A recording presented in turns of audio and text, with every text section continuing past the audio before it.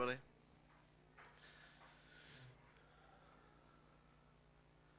I'm glad Jenna prayed for strength and feeling really tender. Some are saying, what's new? Just so struck by how worthy he is, how good he is.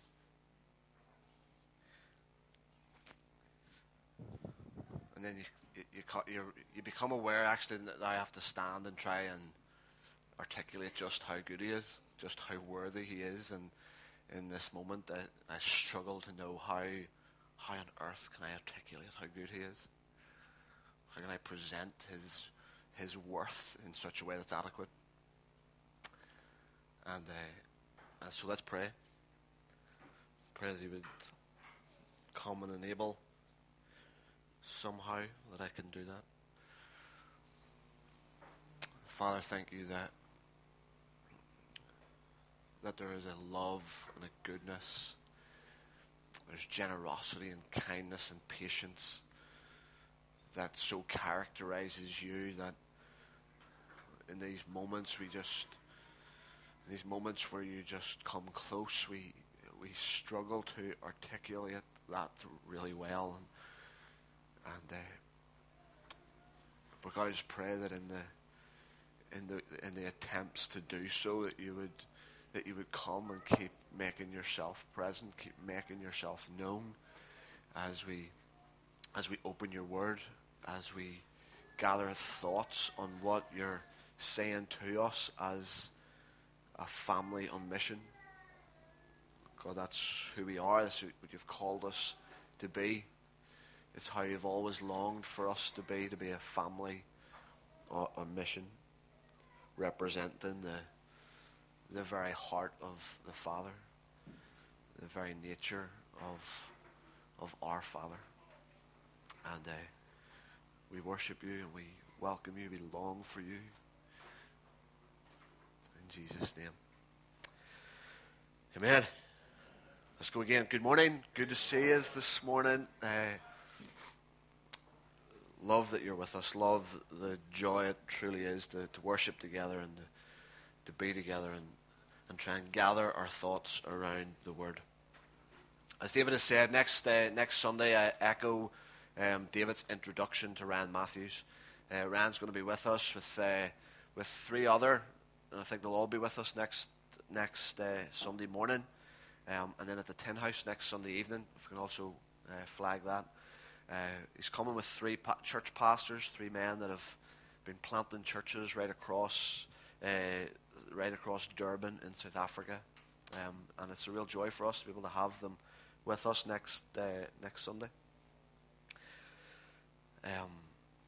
So, with that in mind, we're going to in some way try and wrap up this series. We've been going at this Greek word that we find several times in the New Testament, oikonomia, and so we've been. It means the literal translation is household management, and what we've wanted to do. This is our heart. This is our heart over the 6 or 7 weeks that we've been doing this together. Alan was with us last week. David, Neville, Amy, and myself. We've tried to articulate this as best we can. We're aware that our pronunciation has not been quite correct, but you've bared with us, and we thank you for that. But this idea of household management, what we've wanted to do is talk about how we manage our lives really well and how we invest really well. And we've wanted to do that in the context of a family and mission that longs to follow Jesus and to see his kingdom break in and transform lives. It seems like a big ask, but that's what we've wanted to do. And this is what this series has been about. How do we manage our lives well? How do we invest wisely? How do we invest well in our desire to follow Jesus and to see his kingdom break in and transform lives as a family and mission? That's what we've wanted to do. And you'll have heard, for those that were here last Sunday, Alan, as he so often does, manages to put language to feelings that I sometimes find myself feeling. And so he said last week, whatever this word is, whatever this oikonomia is, whatever this mystery is, some translations have it as administration. Whatever this administration of mystery, as Paul puts it, whatever this is, I want to do it for the rest of my life. I want to give the rest of my life to talking about how we manage well, invest well as a family and mission, following Jesus, longing to see his kingdom break in and transform lives. I want to do that for the rest of my life. I want to give the rest of my life to trying to understand this mystery that Paul presented. And I've come to realize, and I present it to you, and I suggest it to you that what we're talking about was key. It was foundational to the spread and the growth of the gospel. It was key and foundational to the good news of Jesus spreading all over the known world. It was foundational to the spread and growth of the good news of Jesus and of the early church. And you'll have heard Alan again say last Sunday that God's centerpiece plan for humanity was the church. His centerpiece plan for humanity was the church. And he took us to Ephesians chapter 3. And if I can, again, just to remind those that were here and to point it out for those that weren't, Ephesians chapter 3 has these incredible verses. Let me read them to you. Although I am less than the least of all God's people, Paul says, this grace was given to me to preach to the Gentiles the unsearchable riches of Christ, and to make plain to everyone the administration or the oikonomia of this mystery, which for ages past was kept hidden in God who created all things.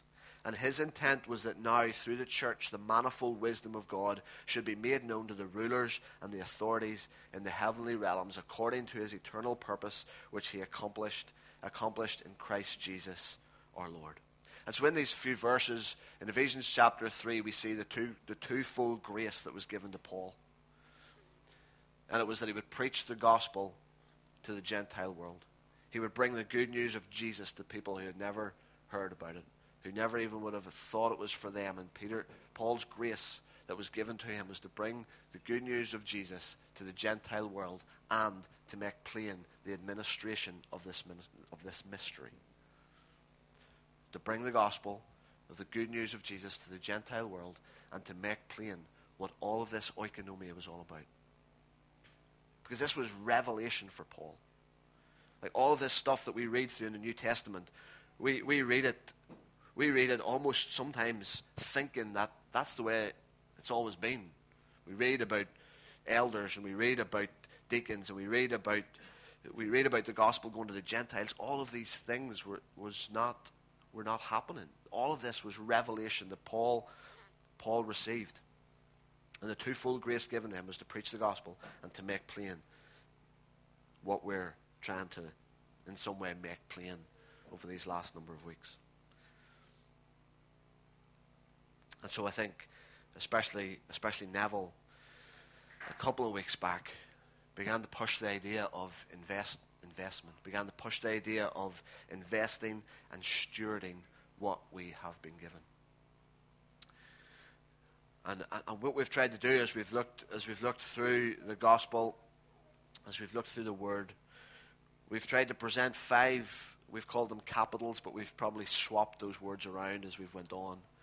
5 ways that you have been resourced. We've all been resourced to one degree or another in these 5 ways. And what we've presented in order of importance was spiritual, relational, physical, intellectual, and financial. We've tried to say that we've all been given those resources to one degree or another. Some more than others, some less than others. But these 5 things we've tried to suggest that we have been given these things to steward really well and to invest wisely and to manage our lives with. What I'd love to do this morning is look at this story that Jesus tells in Luke chapter 16. And if truth be told, I still don't know if I fully get my head around the parable of the shrewd manager. But let me read this. Let's read it along together if you can, if you want. Luke chapter 16, a story that Jesus is sharing with his disciples. And this is at the start of chapter 16.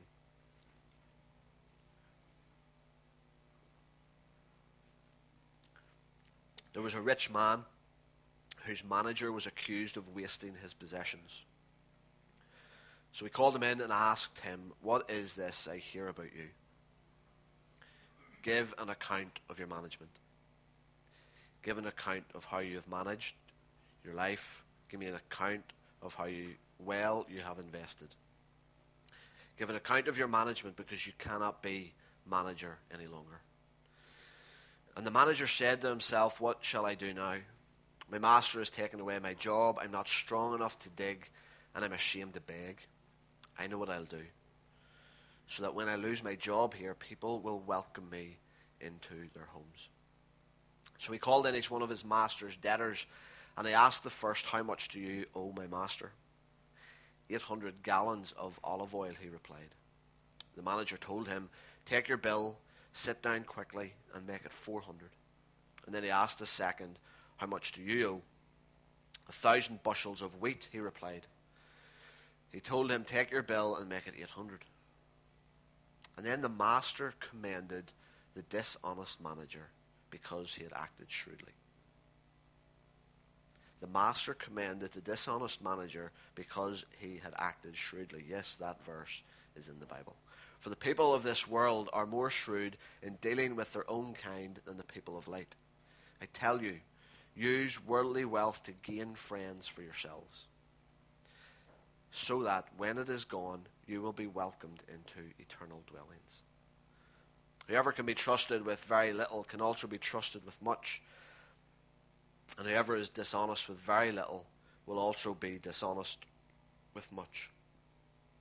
So if you have not been trustworthy in handling worldly wealth, who will trust you with true riches? And if you have not been trustworthy with someone else's property, who will give you property of your own?" Even reading that again, I'm still stunned by this parable. Anyway, I'm wrestling. Jesus, what are you saying to us? What are you teaching us? Because this administration of mystery, this oikonomia, it's only mentioned 9 or 10 times throughout the New Testament. Paul uses it in Ephesians and Colossians and Corinthians. But we have it here. Jesus uses it in Luke chapter 16. Come to realize that this is a stewardship issue. And as I think through the lens of these five resources that we've all been given, I'm asking, is there something that you're teaching us that we can use these 5 resources to try and explain what's going on a bit better?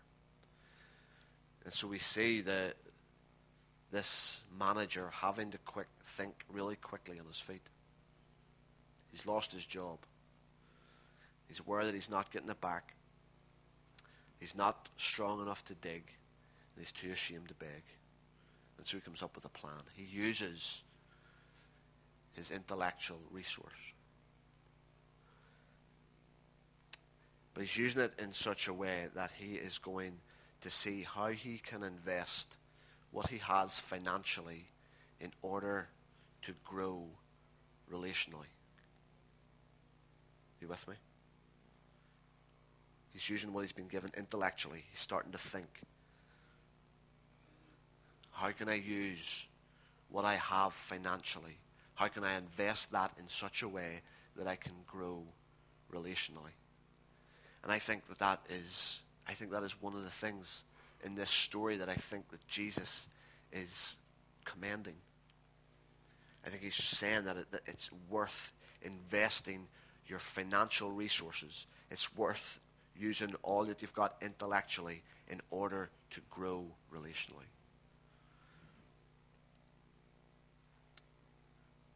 Because that's worth far more.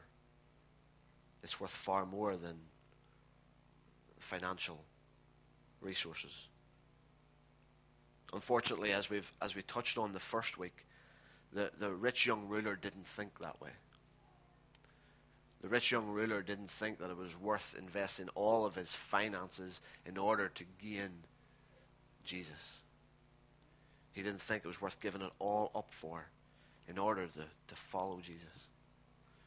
And I read through that story, and it sometimes grieves me that whenever we come across gospel preaching, that almost allows the rich young ruler to get away with what he wants to get away with. See, the rich young ruler wanted to obtain the kingdom of God as a product. The rich young ruler wanted Jesus. He wanted Jesus to be the cherry on top.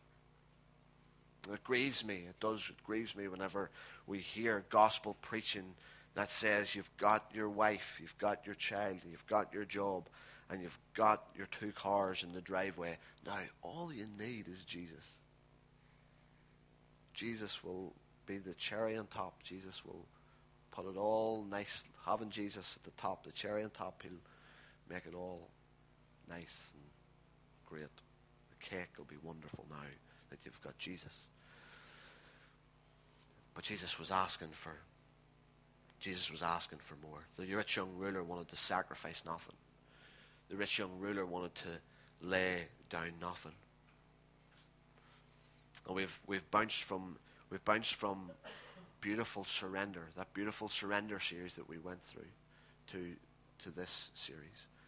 And I think we want to keep both of those series quite open-handed over the next number of weeks and months. It feels like we want to sacrifice, we want to lay down our lives. And we also, as we do that, we want to invest wisely. We want to manage our lives well in the context of sacrifice, in the context of laying our lives down. Verse 9 is, in this story that Jesus tells, he is speaking to his disciples in response to this story.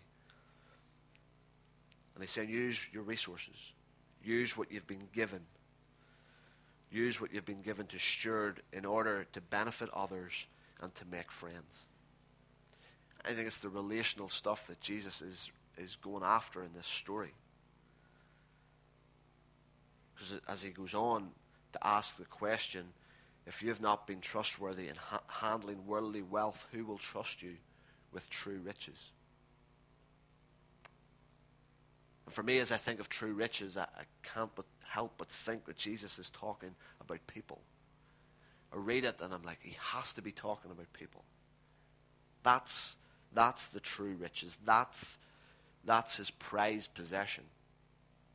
That's what he's given his life for. That's what he's laid down his life for in order to grow relationally, in order that all people would come to know him, in order that no one would perish. And I think that the relational resources that we've been given and the spiritual resources that we have been given, they're so closely linked. They're knitted together. And I know that I'm saying that spiritual is the most important, and then relational, and then physical, and then intellectual, and then financial. But as I read through some of the words of Jesus, and especially as I read through the Gospel of John and the letters that John writes, they're so closely linked together that if you're not growing relationally, or at least investing to grow relationally, then you're not growing spiritually.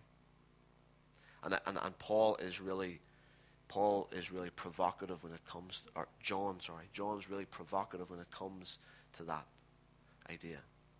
He's essentially saying, and to paraphrase many of what John has to say throughout his first letter especially, if you're not loving those around you, if you're not investing in such a way to gain friends, to build into the lives of those around you, then don't try and say that you love me. If there's not a growing in relationship with one another, don't try to say that there is any type of growth in relationship with me. I think these are some of the things that Jesus is maybe provoking the disciples with. It would still provoke us with today. How much are you investing in to grow relational resources? How much are you investing in? How much are you willing to invest in order to grow relationally with those that God has surrounded you with? Because if you're not doing that, if there's not a growing in your relationships and the depth of your relationships with one another, or if there's not at least an investment in order to see that grow, then I don't think you can get away with saying that you're growing spiritually. They're so closely linked together. If you're not loving those around you, then don't try to say that you are loving him or with him or for him. I think as we try to combine almost the two series that we've gone through together, what we want to say in it all is that sacrifice is worth it.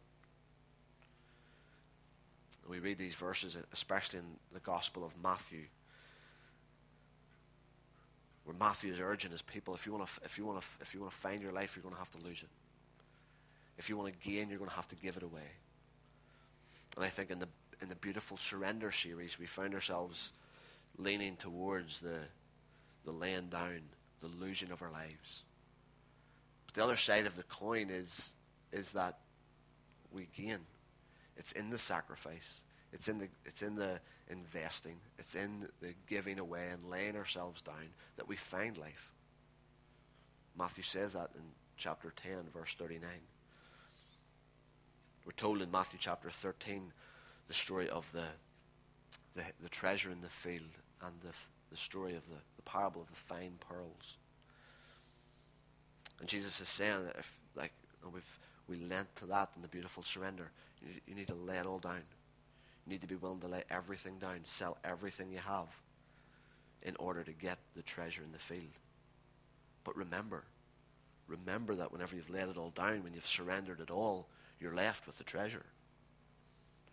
Whenever you've surrendered, whenever you've sacrificed, whenever you've laid it all down for the sake of the kingdom, you're still left with the fine pearls. Matthew chapter 19 talks about being willing to leave everything. To be like the disciples, to leave what you're relying on financially. Peter and the guys that were fishermen, that was their income, that was their job, that was their livelihood. That to lay it all down in order to follow Jesus. And we see that over and over again, and we see it in modern missionaries over and over again, that we're willing to leave everything, that are willing to lay it all down. And so we erred on that side in beautiful surrender, but we also want to say in equal proportion that the rest of that verse says you will receive 100-fold. Lay it all down, be willing to leave it all behind, sacrifice everything, but you're still left with the treasure. The kingdom is that treasure.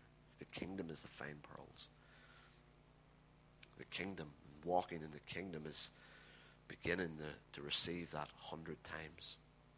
And I want to say this as we start to wind this series up, is that you will never regret offering yourself fully. And I know that there's been some conversations that we've had throughout this series that has provoked people to sacrifice, to invest in such a way in order to grow intellectually, to grow physically, to grow relationally. And wrestling with the sacrifice that's going to make. Wrestling with what you're going to have to lay down. And what you need to know, what you need to be reminded of, as we've tried to remind you of, even in one-on-one conversations, you will never regret. you will never regret offering yourself fully. We heard the story, we're reminded this week in the Isle of Man of the story in Joshua chapter 7, where they had devoted everything to the Lord. They had devoted everything, they'd laid everything down. But Achan just couldn't resist going back and picking up that little bit that was supposed to be given unto the Lord. And so we so often do that. For me, there's the risk of being at a conference for 2 days, and in the midst of worshiping with 400 or 500 people, you're isolated from everything else going on around you, and your inhibitions, you've lost a wee bit of your inhibitions, and you're saying, Jesus, I'm going to give it all to you. I'm going to lay it all down. And then you come out of the conference setting, and like Achan, you pick, I know I devoted that all, Jesus, but I'm just going to take this little bit. I'm going to hold on to this little bit for myself. I need some sort of security. I need some sort of understanding that I'm going to be all right. And you go and you pick up that thing that you'd once devoted unto him. And so in light of that, I want to say again, you will never regret offering yourself fully.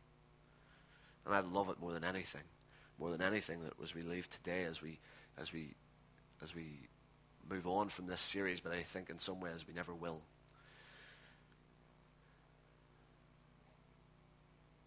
That we would be overarching in our minds, I will never regret offering myself fully to him.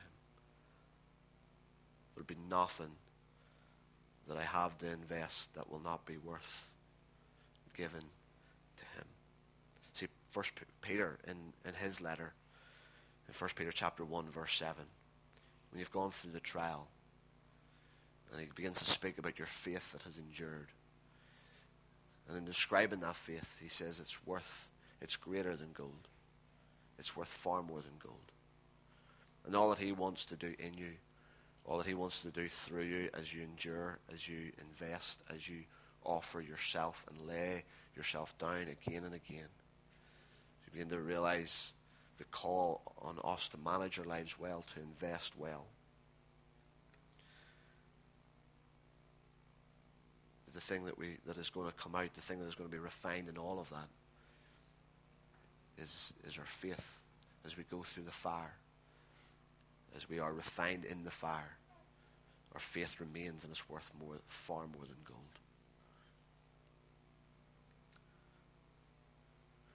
Colossians chapter 1, I'm finishing with this.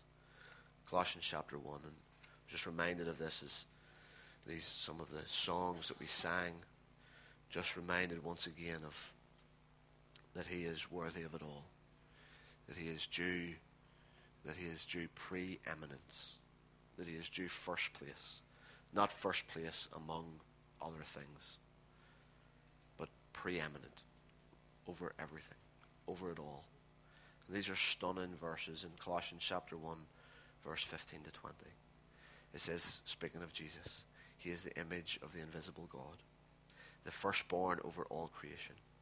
For by him all things were created, things in heaven and on earth, visible and invisible. Whether thrones or powers or rulers or authorities, all things were created by him and for him. He is before all things, and in him all things hold together. And he is the head of the body, the church. He is the beginning and the firstborn from among the dead, so that in everything he might have the supremacy. For God was pleased to have all his fullness dwell in him, and through him to reconcile to himself all things, whether things on earth or things in heaven, by making peace through his blood shed on the cross. And as I think of those verses, I'm reminded, and I know it's speaking of, I know in Malachi chapter 3 it's speaking of the tithe. But throughout this, a number of weeks back, we went to 2 Corinthians chapter 9 and said what can be said about giving can also be said about living. And I think it would be good to have that in our minds as we look at Malachi chapter 3. And again, I know that Malachi is talking, the Irish translation, Malachi is talking about tithe. He's talking about giving. I was just so struck by that idea of returning to him. And so whenever we are, and we'll do it at the end, we'll say we're gonna take the tithes, and we're asking you to give unto the Lord. But actually, there's something about that. There's something about that idea that we read in Malachi chapter 3, verse 8. Return to Him. And as we read Colossians chapter 1, and we're reminded of He is first. He is supreme. Everything is created by Him. It's through Him. It's all found in Him. And what we want to say is that all you're doing, as we think of investment, of where you're going to invest, of what you're going to give your lives for, of what you're going to lay down, of what you're going to sacrifice, what we're wanting you to know is that all you're doing is returning to Him. It's already His. It belongs to Him. Everything you have, everything that He has given to you, it's a gift from Him. And this Father's Day, reminded of James that every good and perfect gift is from the Father. And so as we think of investment and whether it's worth investing, the reality is it doesn't even belong to you. He has entrusted you to steward it wisely, to invest wisely, to manage your life well as you follow Jesus in such a way that would see His kingdom break in and transform lives as a family on mission. And so we've tried to talk about how that looks, how that might look for some people practically. If I can just say for me personally, I'm in a place where as I look through the 5 resources, I'm saying to myself, where am I lacking? Where do I need to invest? And the truth be told, I'm thinking to myself, I could do with growing intellectually. Nobody's disagreeing. That's so upsetting that nobody is questioning that at all. But in all seriousness, I'm like, I think there's a season. I think there's a season that He wants to take me in order to increase learning, in order to increase intellectually. But I'm aware that in the season of life, I need to invest. I need to invest from somewhere where I have a bit more.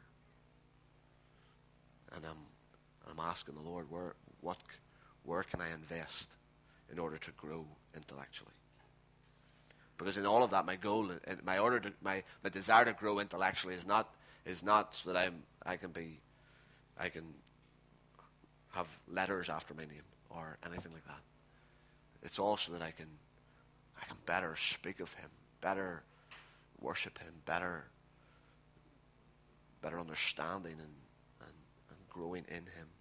We've offered some practical things as we've gone on in this series of what maybe you could do. Maybe you're lacking relationally. Maybe you could do with what I think Jesus is getting at in Luke chapter 16 here. If you're lacking relationally, let me assure you it is worth investing financially in order to grow relationally. And so if you can, I would encourage you, if you need to gain some friends. I know it doesn't sounds wrong, but that's what the Bible says. If you want to gain friends, if you want to grow relationally, I'd encourage you, if you have a few pound, it is worth investing financially. And all that is exercising the gift of hospitality that might be lying dormant in some of you. And so begin to put on a really good feed. I'm telling you, especially around this place, put on a good feed for somebody. You're going to gain friends pretty quick. You will be fulfilling Luke chapter 16, the call of Jesus, really well. And for some, and as I've said, I so appreciate mothers and fathers in the room, and regardless of age, I just think we're in a season where we are just longing for those that are mature in the faith, that would invest physically, meaning their time, their energy, into those who need to grow spiritually.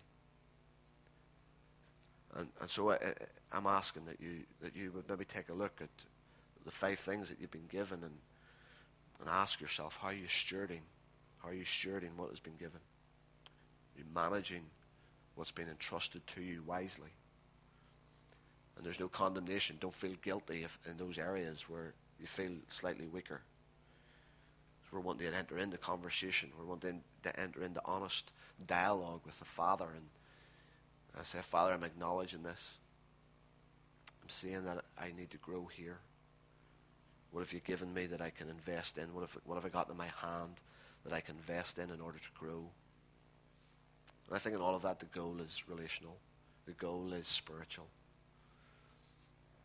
As we love one another well, it's a sign of how well we love him.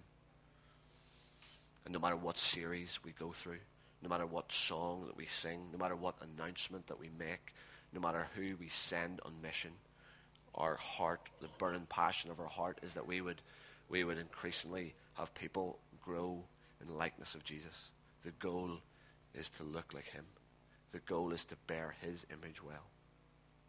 And so I want to remind you of how I finished off the wedding yesterday. And I'm done with this. Forget about the two Christians, the two people standing before the minister dressed in their bridal gear. I want to go beyond that. And this desire in me as we finish this series as we think about how we're going to stand before him. And we want to hear, this is what we want to hear God say, I think. We hope to hear God say, well done, good and faithful servants. Over the years, you have lifted one another up to me. You sacrificed for one another. You hold one another up with prayer and thanksgiving. You confronted each other. You rebuked each other. You hugged and you loved each other. And you continually pushed each other toward me. And now look at you. You're radiant. And so, Father, we want to be